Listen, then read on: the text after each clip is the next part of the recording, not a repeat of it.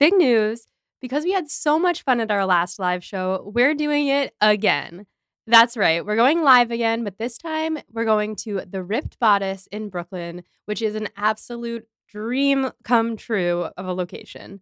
This show is going to be part of a larger romance festival being put on by Fish Market Theater Company, and I'll give you details about all of the awesome events that they'll have going on that weekend soon. But for now, head on over to the ticket link in the show notes and get your tickets for our performance, which will be on March 9th at 7:15 p.m. Eastern Time. We don't have streaming set up quite yet, but we're working on it because we know a lot of you aren't in New York. But if you are, or if you can get here, we hope that you'll get your tickets and come join us because it's going to be a blast. Hey everyone! Before we begin today, we want to give a huge shout out to two of our patrons who upgraded their pledges, Cheyenne and Lauren. And as always, a big thank you to all of our patrons over on Patreon. If you too want access to bonus content like outtakes, bonus episodes, our notes, and access to a patron-only Instagram account, head on over to patreon.com/podandprejudice. And now, enjoy this week's episode covering chapters 11 and 12 of Emma. Should I text Mike to go get more beer while I'm recording? I mean, listen, what's he for, really? Mostly for keeping the dog calm while we're doing this, so probably not a good idea. Probably, yeah. Unless Doc wants to go out and do the beer run. Considering the drama over the anal glands, which our listeners are now privy to because I just said it, I think Doc is being a little prince and getting indoor treatment tonight. Fair enough. He is a prince, so he deserves it. He's so spoiled. We got him pumpkin, too. And we're going to throw it on his food because he's, got a little bit of booty pain. Yeah. And decided to make it everyone's problem. We get it, Doc. We get it. Speaking of everyone's problem, Emma! This is Becca. This is Molly. We're here to talk about Jane Austen. We are here specifically to talk about chapters 11 and 12 of Emma. Emma!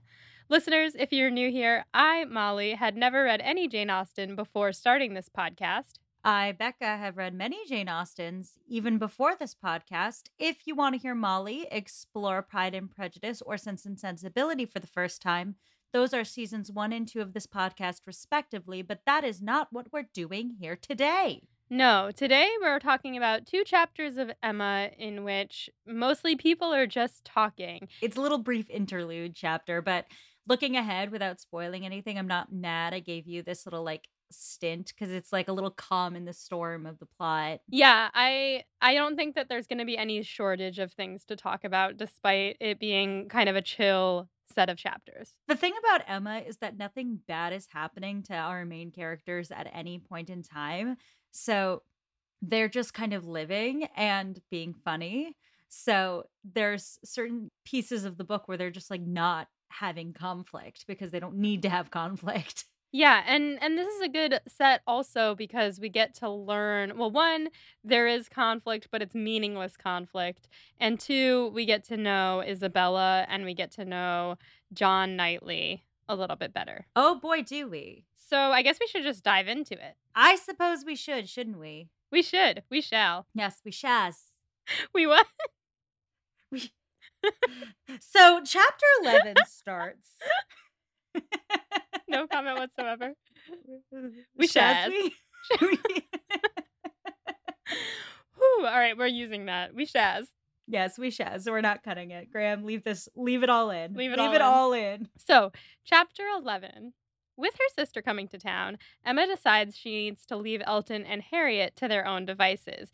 Basically, she thinks that they're lazy people. She says that they're the type of people who, the more you do for them, the less they do for themselves. I don't know if I take this as her calling them lazy as much as I think it is her saying, these 2 crazy kids will never get together if I'm not pushing them together.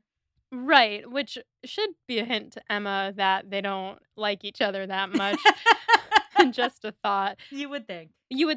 But I guess if I'm doing a close reading of it, it read they're accepting handouts, they're lower class than me, blah, blah, blah, blah. But she probably doesn't mean because she's not, despite it all, a bad person. She's just very irritating. Also, her class biases do not necessarily manifest in laziness of the lower classes. That's kind of an American modern classist narrative. Yeah, I guess you're right about that. This is 19th century England, different class dynamics. Emma doesn't do much with her days. She's not supposed to.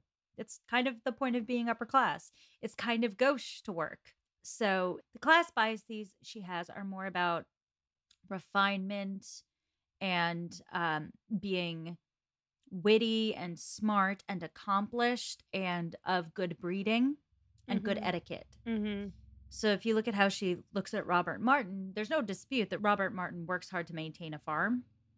Her class narrative about Robert Martin is not that he is not hardworking. She acknowledges that he works hard. It's actually kind of a fault in him. Mm-hmm. It's that he works hard doing menial labor as opposed to training his mind.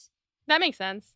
So Emma and Mr. Woodhouse are looking forward to seeing Isabella more than usual because she spent the full autumn by the sea.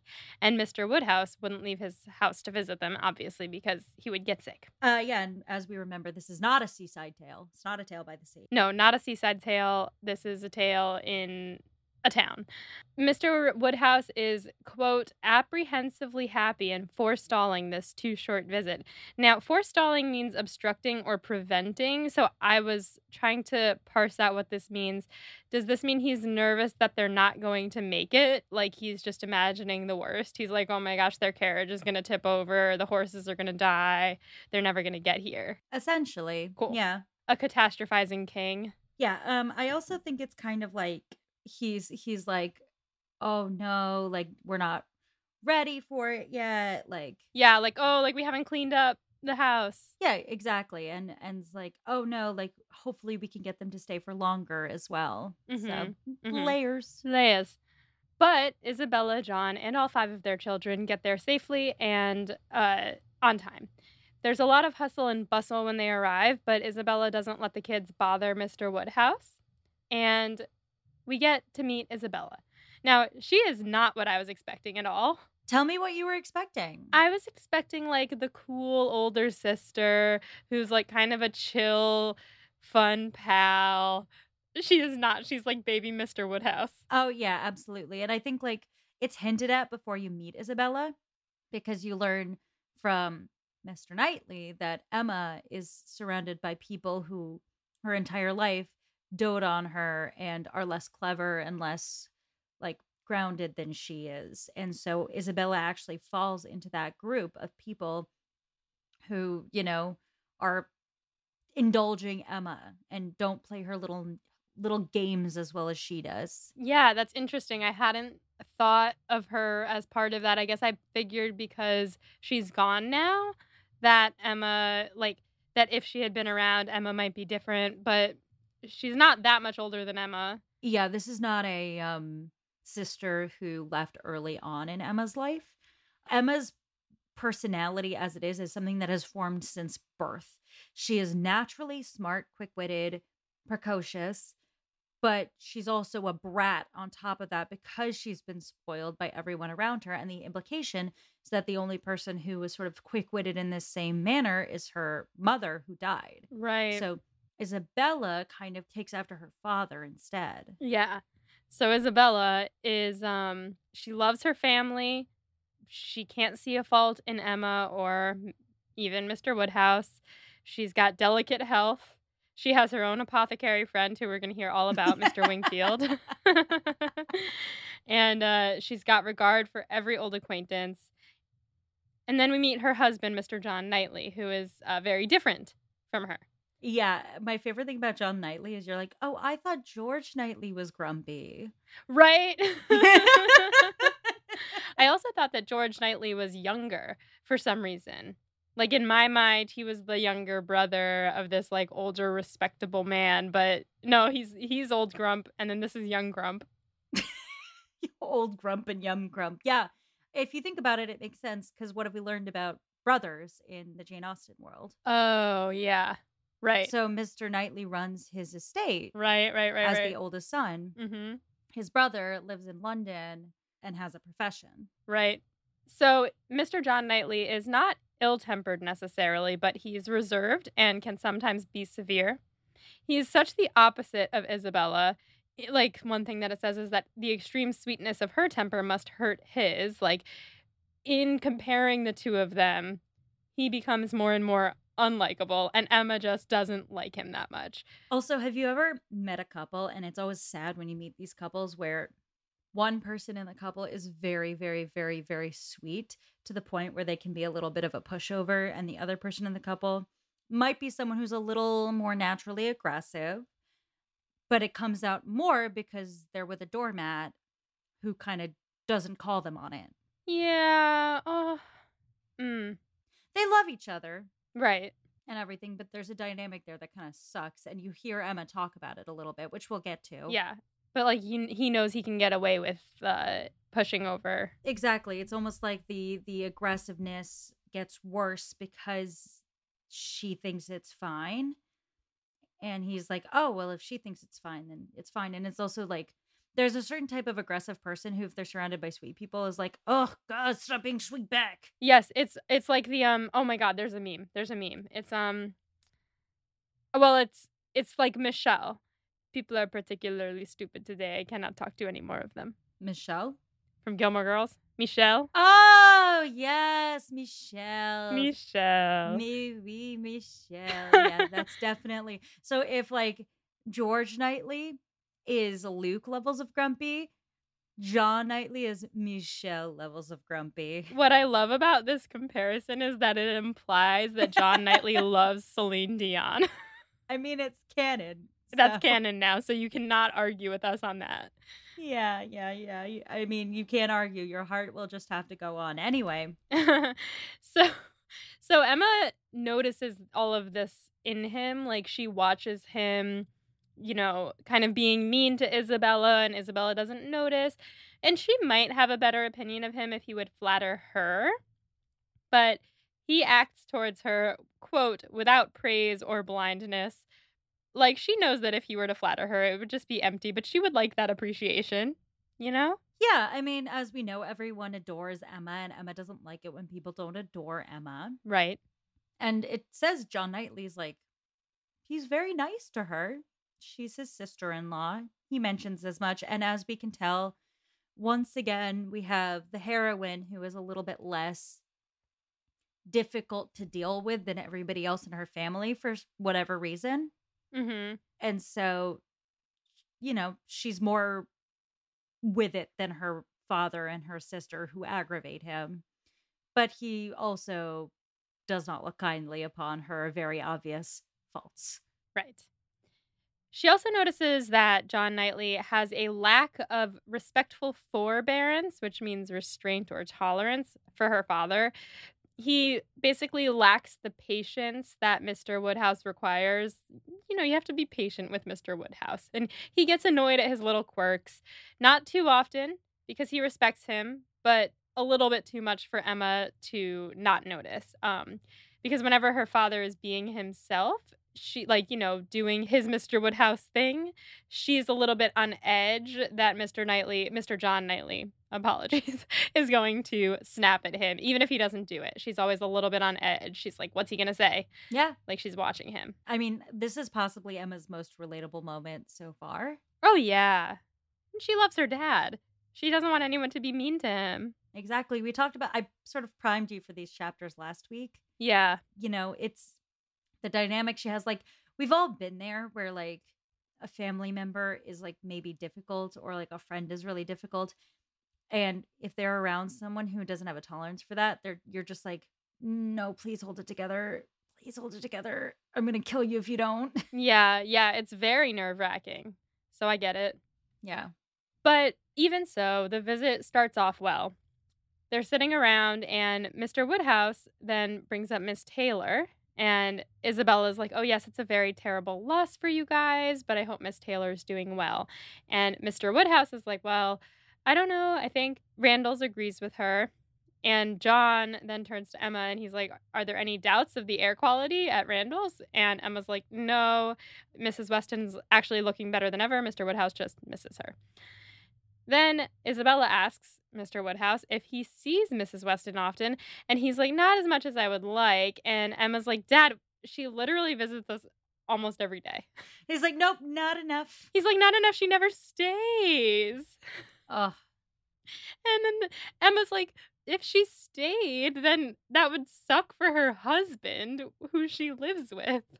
And John says that's true. The husband has some claim on the wife's time, and he thinks that Emma and him both could see that sort of similarly. However, he then jokes, at least I think he's joking, that Isabella could see the benefit of putting the husband aside as often as she can. And Isabella takes this very seriously. She's like, no, no, no, no, no. I love being married. You know I love being married to you. she's an earnest lady. She really is. And she says that Mrs. Weston is the luckiest woman in the world because aside from Mr. John Knightley and his brother, Mr. Knightley, Mr. Weston is the best man on earth. And they're both very lucky and they should be very happy together. John then asks if Frank has been there to visit yet, and Emma says that there was talk of him coming for the wedding, but he did not come. Then Mr. Woodhouse says, oh, tell them about the letter that he wrote to Mrs. Weston and how good it was.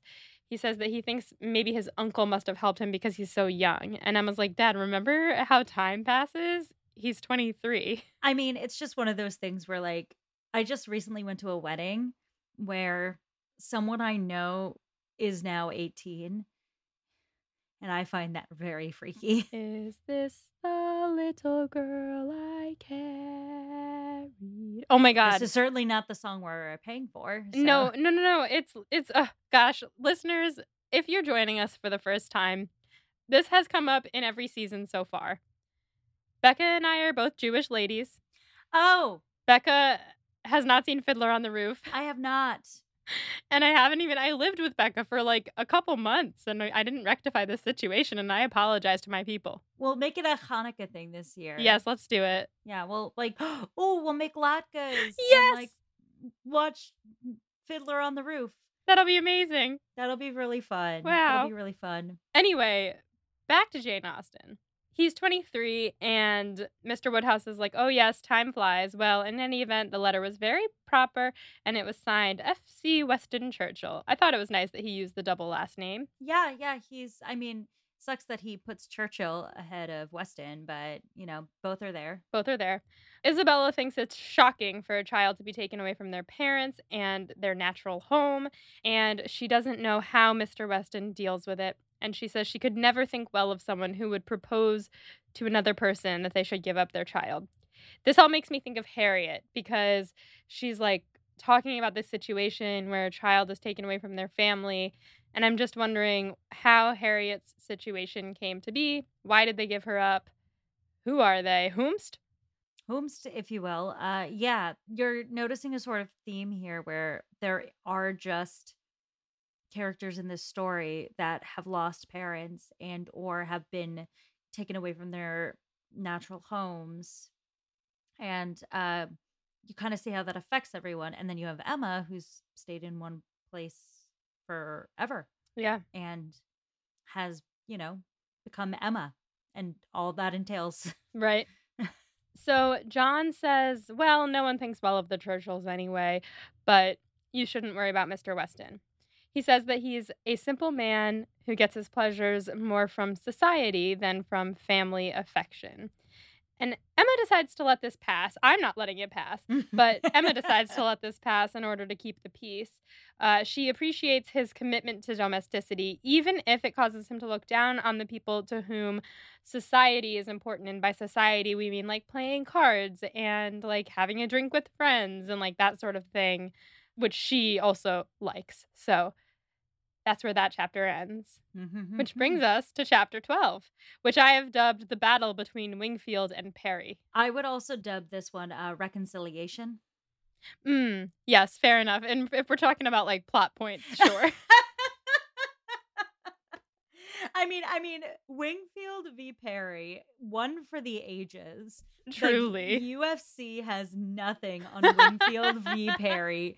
That being said, this is also an actual plot moving forward chapter in some ways. Totally, but you almost don't notice it because of Wingfield v. Perry.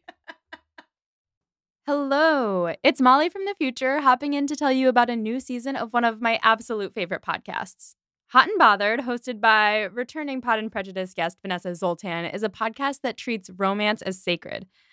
You've probably all already heard of this podcast because in their 4th season, they covered Pride and Prejudice. And now, Hot and Bothered is back with a season that is all about romantic films. The first 10 episodes of this new season follow Vanessa as she learns how to critically watch movies by looking closely at the classic 2003 rom-com How to Lose a Guy in 10 Days. After 10 episodes, Vanessa will be joined by her co-host Hannah McGregor, a media studies scholar, author, and podcaster. And together they'll look at romantic films from Casablanca to Love and Basketball to When Harry Met Sally. The show is already so fun after just listening to one episode, and I cannot wait to listen to the rest of the season. So subscribe to Hot and Bothered wherever you get your podcasts to jump into this new season that's all about romantic films, or to enjoy their previous seasons about Pride and Prejudice, Jane Eyre, and a personal favorite, Twilight. Again, that's Hot and Bothered, and it can be found wherever you get your podcasts. Also, this August, Vanessa is leading a pilgrimage to Bath for a 5-day trip dedicated to Northanger Abbey. Now, I don't know anything about Northanger Abbey, but even I want to go on this trip. Together, you and 20 other Austinites are delving into the story of Catherine Morland while immersed in a gorgeous city that features heavily in Austen's life and writing, as you know. So if you enjoy contemplative hikes, immersion in a new city, time away from your regular life, and the chance to talk about Austen with fans from all over the world, which I know all of you do, then this trip is for you. So check out Common Ground Pilgrimages at readingandwalkingwith.com. To claim your spot on the Northanger Abbey trip, head to readingandwalkingwith.com/Northanger-Abbey-2024. And now, back to this episode. But you're right. So what happens? Mr. Knightley, not Mr. John Knightley, I mean, he's there too, but Mr. Knightley is coming to dine with them, even though Mr. Woodhouse, which also I realized I put Mr. W a lot, and there's like 12 Mr. W's in this book. I know, and you can't trust any of them if Jane Austen has told you one thing or another. Exactly. So I just don't know what to think. Oh my gosh, I hope Mr. Weston stays okay, because we like Mr. Weston. What about Mr. Woodhouse? You're not worried about him? I don't think that he's going to become evil at any moment. But who knows? Whom's to say? Whom's just to say? Mr. Knightley is coming to dine with them, even though Mr. Woodhouse doesn't want to share his time with them. And Emma is hoping that they will become friends again. She is not under any impression that they are going to, quote, make up, because she knows that she was right, and she knows that he would never admit that he was wrong, aka they are both stubborn. Oh, so stubborn. So stubborn. It's cute. Oh, what do you mean it's cute? I don't know. They're little fighting and stuff. I just find it like, it's like cute. Like, okay, you still love each other. You are clearly BFFs. You just are both stubborn. Yeah, they both need to be right all the time. They really do. They're similar. I have a crush on Mr. Knightley. So everything's going to be cute from here on out. Is this the first time you and I have a crush on the same character? I had a crush on Colonel Brandon. I don't really have a crush on Colonel Brandon. I adore him. He's my emotional support character, but I'm not like attracted to him. Does that make sense? So then that would make that a yes. We are crushing on the same character. I definitely thirsted after Edward Ferrars in like a sort of no way. Listen. I grew up watching Hugh Grant play Edward Ferrars. Can you blame me? I can't blame you for that. I also couldn't blame you for what's his face, Dan Stevens. I mean, yeah. I also think Dan Stevens is insanely hot playing Edward Ferrars. Yeah, it's just that the character himself is a weenie. I mean, he's compost. We've been over this. Yes, he's compost. And I mean, you know me, I love a disaster. You know what Mr. Knightley is? He's like a steaming cup of tea. Yeah, but tea that scolds you. Yeah, but it's too hot. You. It scalds you. It's too hot. When you're not careful. Yeah, you gotta blow on it. Leave it in. Graham, leave it in. This is Becca coming at you live saying, Graham, leave it in. I didn't mean to make a dick joke. So, the baby. Yes. Ooh. So the way that Emma thinks it's gonna best go down is, but she just wants them both to act as if nothing ever happened. And the way that this is best gonna go down is if she is holding a baby when he arrives, because you simply can't be mad at someone who's holding a baby. Say what you will about Emma, she is resourceful. She really is. So she picks up the baby and he comes in and he like looks like he's gonna be angry at first, but then he's like, "Oh, baby." And he takes the baby from her and they're just like pals hanging out with the baby. And Emma's like, haha. Emma's like, haha. And then also I just remember that he likes to throw the children up in the air and that's really cute too. I mean, yeah, he's probably not going to do that with the baby, but Totally. Yeah. there's like 4 other kids to do that with. Right. So Emma feels a little inspired by this and she feels a little saucy. And she says, "It's a comfort that while they can't agree on men and women, they never disagree about their nieces and nephews."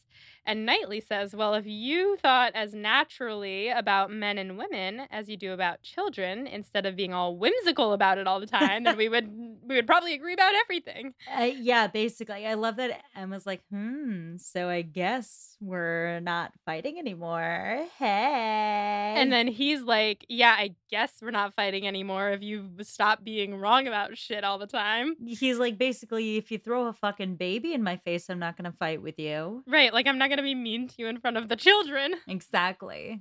So Emma says, "Sure, all our arguments are always because I'm wrong, right?" And he's like, "Yes, also because I'm older than you." They are 5 years old. He's like, "I was 16 when you were born." And she's like, "Yeah, so you were smarter than me when I was born, but 21 years have passed. Doesn't that make me a little bit more on your level?" And he's like, "Well, we're still 16 years apart. And also, I have the advantage of not being a pretty young woman and a spoiled child." Which I guess he does. I mean, yeah. But you know, Emma heard pretty young woman and she said, "He said I'm a pretty young woman. Thanks." I mean, it's more like Emma doesn't seem to mind when Knightley joshes her. It's like, No, she likes it. She says, "Be mean to me." she says banter. She says, "Step on my face." What? Step on my face. Is that a thing? I don't know. Listeners, you tell us. Yeah, I don't know. I thought it was step on my neck. That doesn't feel right to me. None of it feels right. No, it's all bad. All bad. Yeah, I mean, no, not to kink shame anyone. This is a very loving and accepting podcast. Just, I don't want to read the Emma fanfic that's about that, though. I kind of do, but All right. that's for me. That's for the patrons. Anyway, he says to the baby, who is also named Emma, to tell her aunt to let it be. You know how you do that sometimes? You're like, "Will you tell your aunt to let it be? Will you tell your aunt to leave me alone?" You're going to be a better girl than your aunt. Yes, you are. Yes, you are. Yes, that's what Emma says. She's like, "Yeah, you grow up to be better than me. You grow up to be." Yes, you are. Yes, you are. That's how I talk to Doc. Yeah, exactly. Well, it's the same thing. So then Emma says, "As far as good intentions go, we were both in the right." And then she asks if Mr. Martin is very disappointed, and he says, "A man cannot be more so." And Emma says she's very sorry for that, and then they shake hands. And so now they are friends again. I get the sense from reading this scene, this is just like something to think about. Is just like, this is not the first time this has happened. Absolutely. Maybe not this exact situation, but you get the sense that these two bicker and then come back together and are like, okay, we bickered. They're like, "You good? You good? We good?" Oh, yeah. Then John enters, and the two men greet each other very formally in a way that doesn't reveal that they would actually do anything for each other, which is a very sweet little note from the narrator. It's also like, look, sup, bro? It's good to see you, bro. Yeah, exactly. Missed you, bro. It's very buttoned up, and then they're like doing their little tight bro hug, like, Yep. That thing guys do where they like take each other's hands and then do the hup, and then they do the little back where they're like, yeah, exactly. you know what I'm talking about? I know exactly what you mean. So the evening then continues with Isabella and Mr. Woodhouse talking on one side of the room, and on the other side, John and Mr. Knightley are playing cards. And in the middle, Emma is kind of like, you know, when you're sitting at a table and there's two conversations happening on either side, but you're in the middle and you're kind of like, I don't know which conversation to be a part of. That's exactly what's happening. Yeah. So George and John are talking mostly about Mr. Knightley's duties, being a magistrate and a farmer, and all of his land at Donwell. And this is all interesting for John because that's like, you know, that's where he grew up. So they're like talking about the trees and the road and whatever. And on the other side, Mr. Woodhouse is telling Isabella that she must have some gruel before bed. And he says, Emma, we should all take some gruel. And Emma's like, definitely not. You guys can have some gruel. I didn't realize how many times they said the word gruel in this chapter. They say gruel so many times, and I don't even honestly know what, like, I have an image of gruel, but the way that they're talking about it, I feel like, I mean, I'm picturing oatmeal, but like with nothing in it. I'm going to Google gruel. It is similar to oatmeal. It's like a wheat paste, I think. Let me look it up. I'll also look it up so I can get a visual. A thin liquid food of oatmeal or other meal boiled in milk or water. It's literally oatmeal. Yeah, but it can be made of ground oats, wheat, rye, or rice. It looks like it's like a precursor to light cereal. It says it's a thinner version of porridge that may be more often drunk than eaten. That sounds awful. Looks terrible. Look at this Victorian child waiting for gruel. Oh my god. I'll send you the picture so you can post it. Yeah, this one looks like it has a nice soft-boiled egg on top, so maybe there's ways to make it nice, but in any event, it doesn't look like something I really want to eat. Well, Mr. Woodhouse wants to eat it. He does, and so does Isabella. They talk about it and how good it is for quite some time. Then they move on, and Mr. Woodhouse says that Isabella should not have spent the autumn on the coast, specifically at South End. Isabella says, and this is where we get into it, that Mr. Wingfield said the sea air would be good for the children, particularly for Bella's throat. I wanted to note really quickly that she pulled a Lorelai Gilmore in naming her daughter after herself. She did indeed. Which I love for her. Mr. Woodhouse then says, yes, but Mr. Perry said it was not a good idea. And actually, one time the sea air almost killed me. That's what he says about himself. Emma then butts in and she's like, you can't keep talking about the sea because I've never been to the sea and that makes me jealous. Let's talk about something else. And she says, Isabella, you should inquire about Mr. Perry. And Isabella does because she does what she's told. And Mr. Woodhouse tells her that he's always nauseous. The word he used was like bilious or bilious. Bilious. Bilious. All right. Means nauseous. And he doesn't take care of himself. Basically, that man needs work-life balance. But there isn't a better doctor out there, which is a subtle dig at Mr. Wingfield. I mean, this conversation, I find it relatable. Which part? The Emma of it all, being at a table and listening to your family members discuss something like this. Yeah, it's like when politics are brought up at Thanksgiving. Not even. Okay, so like I come from, on one side of my family, I'm from a Jewish family, and on the other side, I'm from an Italian New York family. So there's just loudness in my household. And like there was a joke growing up that like when we would be at the kitchen table, my grandmother or my aunt would just like bring up the dog's bell movements at some point in time. It's just like unpleasant conversation to have at a like meal.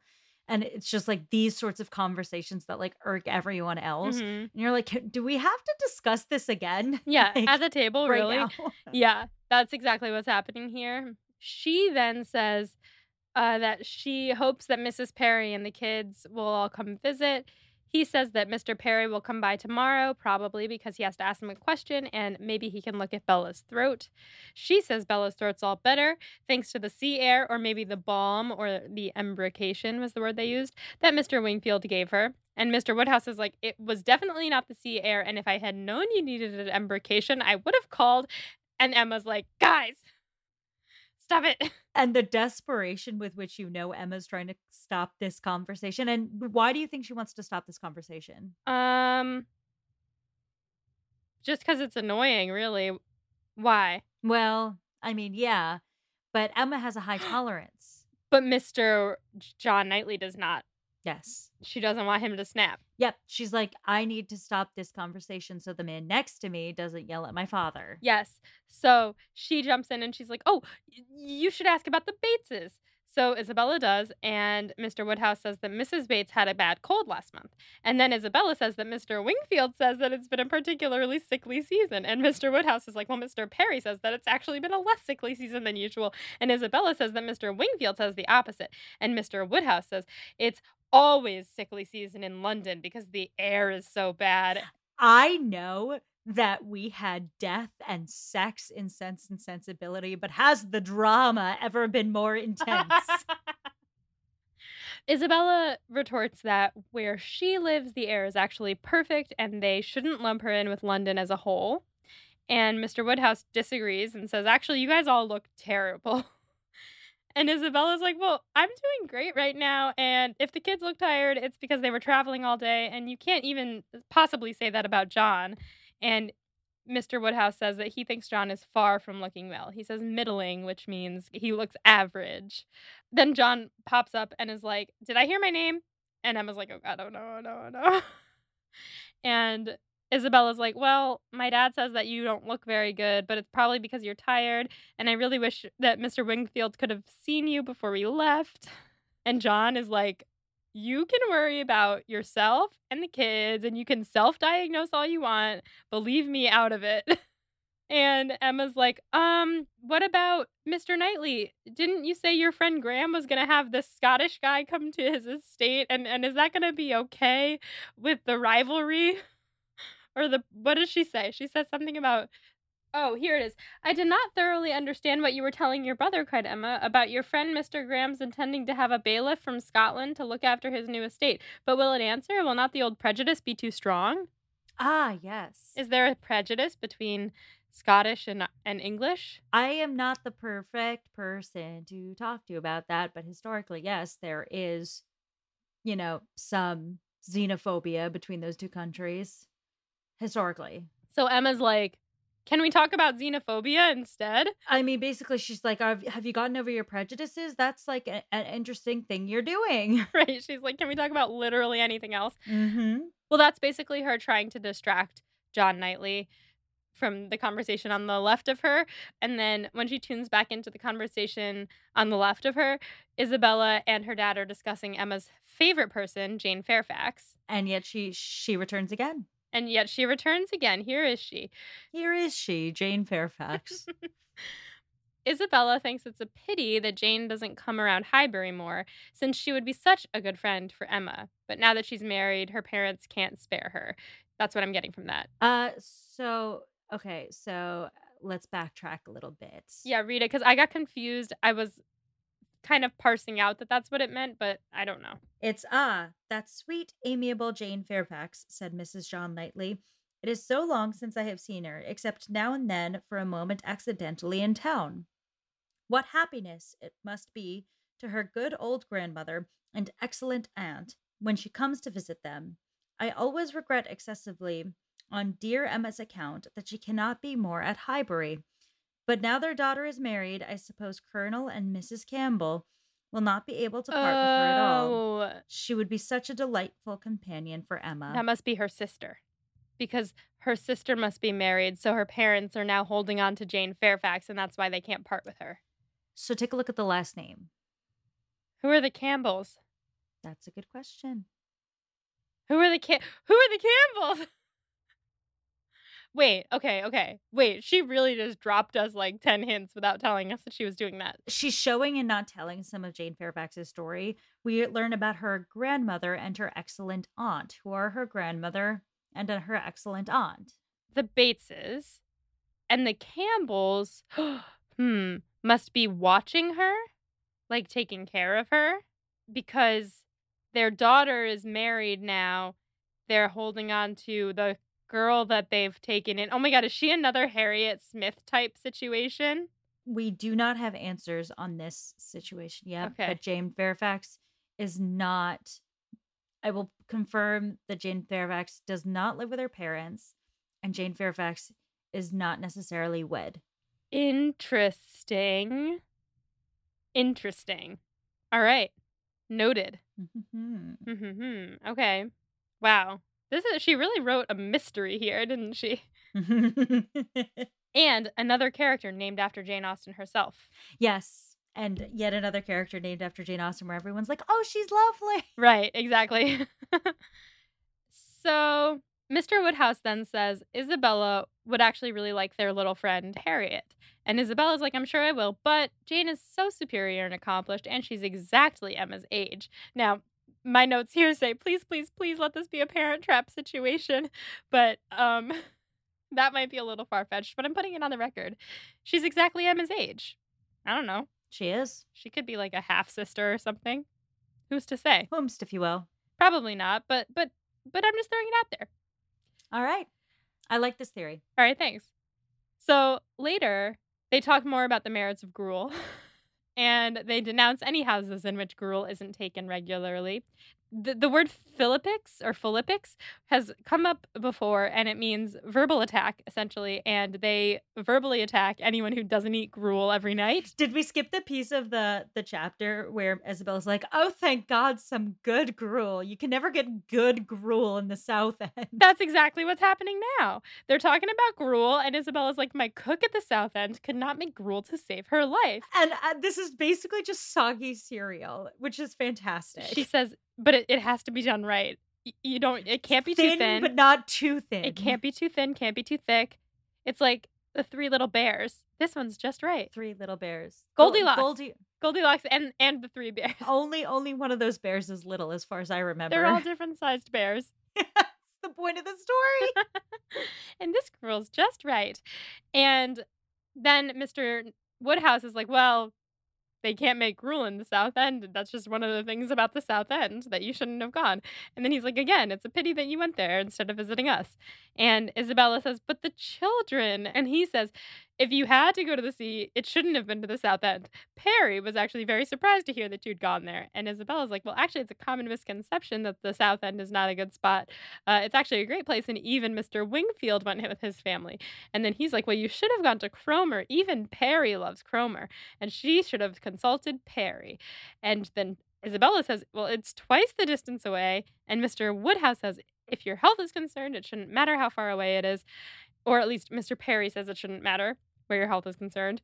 And finally, John breaks in to say that Mr. Perry can keep his opinion to himself, and if he can tell them how to get a family of 7 100 miles away for the same cost and convenience as 40 miles away, then he'll go to Cromer. And it's like, that has been building all night. Yeah, he really snaps. And then Mr. Knightley pulls an Emma and tries to keep the peace, and he's like, yeah, and by the way, what I was telling you before about moving this path from this way to this way, can you help me figure that out? And he's like just trying to distract his brother. And Mr. Woodhouse is like sitting there like, can't believe he talked about Mr. Perry that way.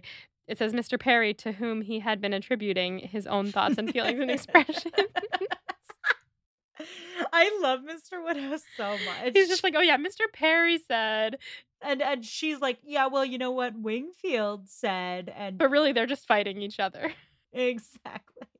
And Isabella and Emma kind of calm him down, and everyone chills out and like moves on with their night. And that's the end of those chapters. Which just like a delightful foray into the bizarre world that is the Woodhouse Knightley clan. It really is. It's a family, and you really get a dynamic of that here. It's written so authentically. Again, there's a pretty good author of this book. What's her name again? Like everyone who's pure and beautiful and like everyone likes in this world, Jane. Oh, right. I should have guessed. Yep. All right. So let's talk some Becca study questions. We have new characters. What point at this point in the story do John and Isabella serve? They kind of act as a mirror almost for like Emma and Mr. Woodhouse. Like, not a mirror, but you get to see them bounce off to other people. And like, for example, for Mr. Woodhouse, you get to see him bounce off another real human being because he can seem kind of like a caricature of himself. And Isabella could probably see like a caricature of herself as well. But seeing them bounce off each other, you get a real idea of who they are as people. Well, there's a couple things. One, this is that point in the story where Jane Austen introduces new characters to bring in new dynamics. So that's part of it. They're adding a new dimension to the story and to the characters we're beginning to know and love. Yeah. So they're offering fresh perspective. They're pulling Emma out of her own little world of drama that she's created for herself and back into the real world with her family, where she seems, a little bit more like a human and a little less like a mess. Yeah, she has to worry about like actual people's feelings instead of making up ideas about what they're feeling. Exactly. Like, instead of being bored enough to go try and meddle in everybody else's lives, she's, dealing with her own life for a few chapters. And also, this is a catalyst to have her in Knightley makeup. Yes, because of the children. Yeah. for the children. So that's sort of where we are with Isabella and John Knightley. Also, they both give a little bit of insight into their siblings. As we already talked about Emma and Isabella, but also you learn a bit about George Knightley from John Knightley. Yeah, it's kind of interesting to see him as the older brother and then to see like them talking about their home where they've lived together. You get to see Grump and Grumpier. Grump and Grumpier. Grump and Grumpier. And on a serious note as well, it highlights how patient Mr. Knightley is with Mr. Woodhouse generally. Yes, exactly. Because if he grew up in the same house as John Knightley, who can barely stand it for a night, and then you see like the scene earlier on where Mr. Woodhouse was like, "Oh, I'm so sorry, I gotta leave. You just got here. I can stay longer. I gotta go on my walk." And George is like, "Go on your walk." And he's like, "Do you want to come with me?" And he's like, No, I'm actually about to leave. I'll walk you out. Here's your coat." And he's like, "Oh, but it's like cold outside. I gotta go." And he's like so patient with him. Yeah, he's patient with him in a way his brother is not, even though his brother's technically, his son-in-law and Mr. Knightley is his neighbor. Right. But there's a tried and true practice of patience with Mr. Woodhouse that John Knightley has not built up that George Knightley has. Yeah. So that's good on Mr. George Knightley. We love him. Love him. Oh. Ugh. Next thing, what we kind of just touched on this, but what point do these chapters serve in the story? Yeah, I think this is us getting Emma being more of a human being and acting as a break from the narrative she's crafted for her story. Like, she's like, this is the path I'm following in this book. Not that she knows she's in a book, but you know what I mean. And then there's a break so that she can get a fresh perspective coming out of it, probably. And she can also take a break to like deal with more serious things in her life, like her actual family coming. Yeah, and maybe something's happening while she's distracted. Who knows? Who's to say? I guess we'll find out. What do we learn about Emma this chapter that we didn't know before? It's a very specific line. You said it, but I did not dwell on it in the moment. Did I read the line out loud? You did. She says, "I'm very sorry." No. Okay, wait. Let me. That is a good thing to bring up. Let's talk about that too. Well, she apologizes for the situation with Mr. Martin. She says she's sorry that he is sad. She's not sorry for what she did, but she's sorry that it had this effect. She hates Gruel. Don't we all? She's the same age as Jane Fairfax. We did learn that, and we'll touch on that. Is it that she doesn't like Mr. John Knightley? No, but that's a good thing to also pick up on because, it shows that she's astute in a certain way her sister isn't. What I was going for is that she's never been to the sea. Oh, yes. Yeah. And it tells you a little bit about Emma, that she's never been to the sea. She's a wealthy girl. She's 21. By the time we meet up with, our Bennett sisters or our Dashwood sisters, they've gone places. They haven't, traveled forever, but they've been other places in England before. And you really get the sense from that line, in my opinion, that Emma hasn't traveled really much. Yeah. And she hasn't seen much of the world, which is funny because of the way she looks at Highbury and the way she looks at Hartfield. She doesn't have huge numbers of comparators. She's a big fish in a little pond. Very big fish, very little pond. Cosmic powers, itty bitty living space. Fiddler on the Roof. I'm kidding. I'm kidding. Cut it. No, Cut it. that's staying in. Phenomenal. Comedic gold. I know it's Aladdin. Okay, so yeah, that's all I was going to say is that we know Emma's spoiled, but we don't necessarily think of her as quite as sheltered as she is. Yeah, that makes sense. Yeah. All right. Why does Knightley forgive Emma? Like you said, they've done this before. I wouldn't say that he's forgiven her per se. I mean, she did apologize and they did shake hands.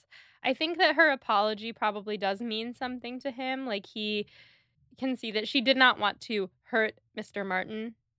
But I wouldn't say that he, has forgiven her for doing it in the first place. I think that he kind of came into it with the same idea as her, which was, let's just act like this didn't happen at all. I mean, you get the sense that he's still a little mad at her for what happened, but that like there's enough history and care there that they sort of put it aside. Yeah, they're friends. Like, friends fight, friends make mistakes. Neither of them feels like they were in the wrong, but at least Emma said she's sorry that she hurt his friend's feelings. The other thing is that at the end of the day, and I don't know if this is flattering to Knightley, Robert Martin's feelings are important to an extent to him, but at the end of the day, they're above them. That's what I was gonna say is like, and I didn't want to because I didn't want to sound unflattering to him, but I mean, we can thirst after Knightley and critique him as a character at the same time. you're so right. Kind of like Mr. Bennett. Yeah. Yeah. Well, I mean, it's also it's a classism thing as well because Knightley's not above that at all.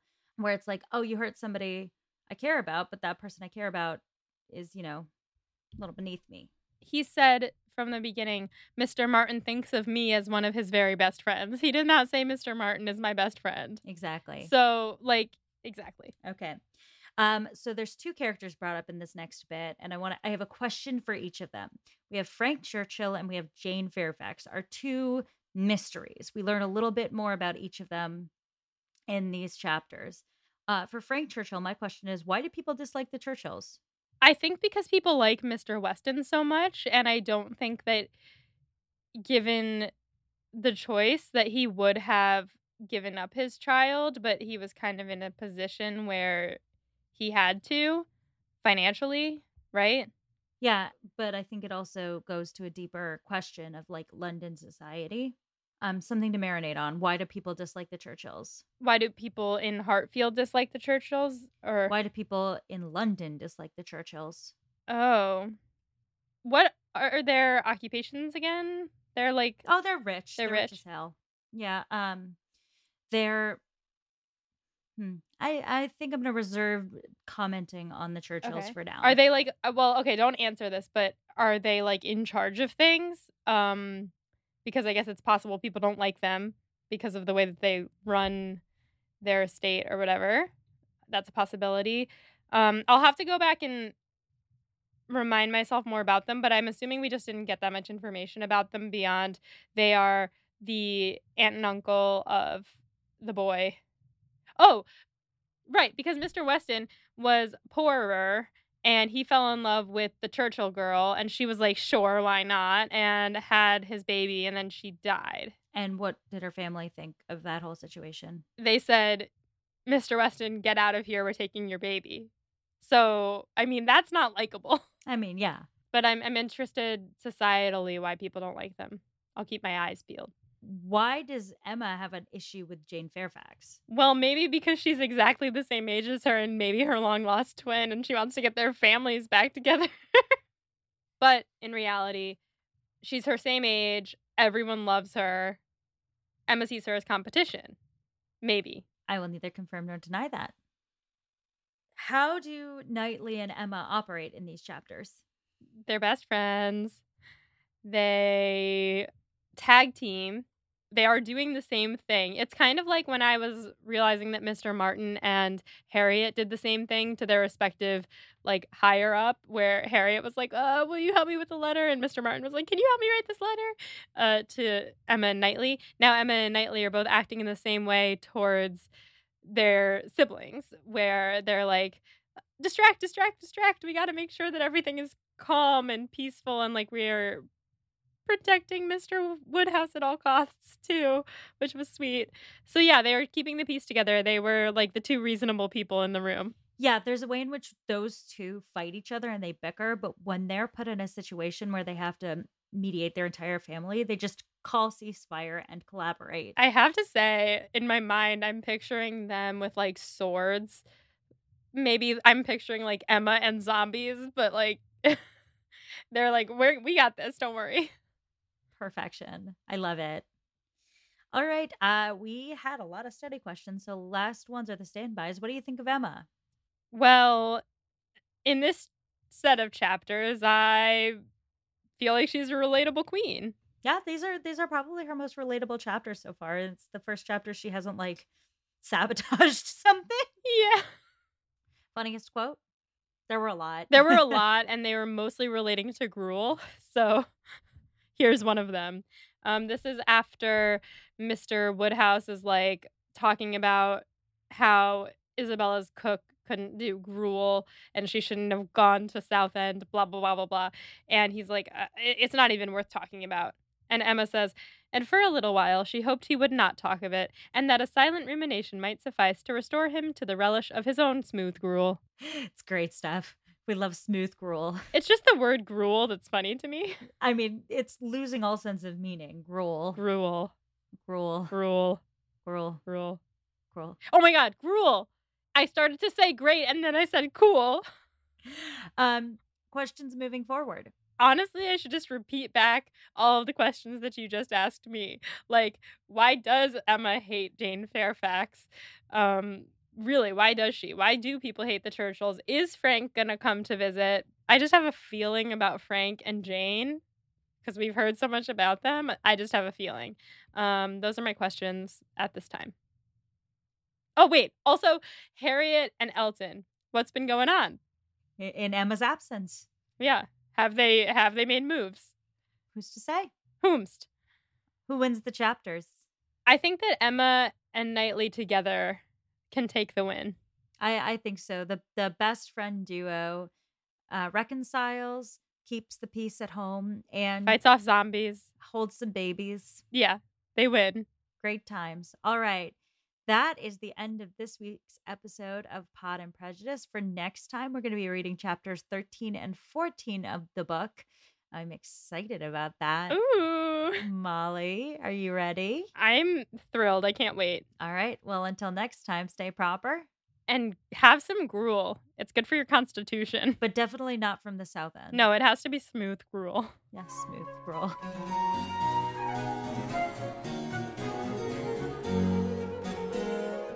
Pod and Prejudice is edited by Molly Burdick and audio produced by Graham Cook. Our show art is designed by Torrance Brown. Our show is transcribed by SpeechDocs Podcast Transcription. For transcripts and to learn more about our team, check out our website at podandprejudice.com. To keep up with the show, you can follow us on Twitter, Instagram, and Facebook at Pod and Prejudice. If you love what you hear, check out our Patreon at patreon.com/podandprejudice to see how you can support us, or just drop us a rating and a review wherever you listen to podcasts. Thanks for listening.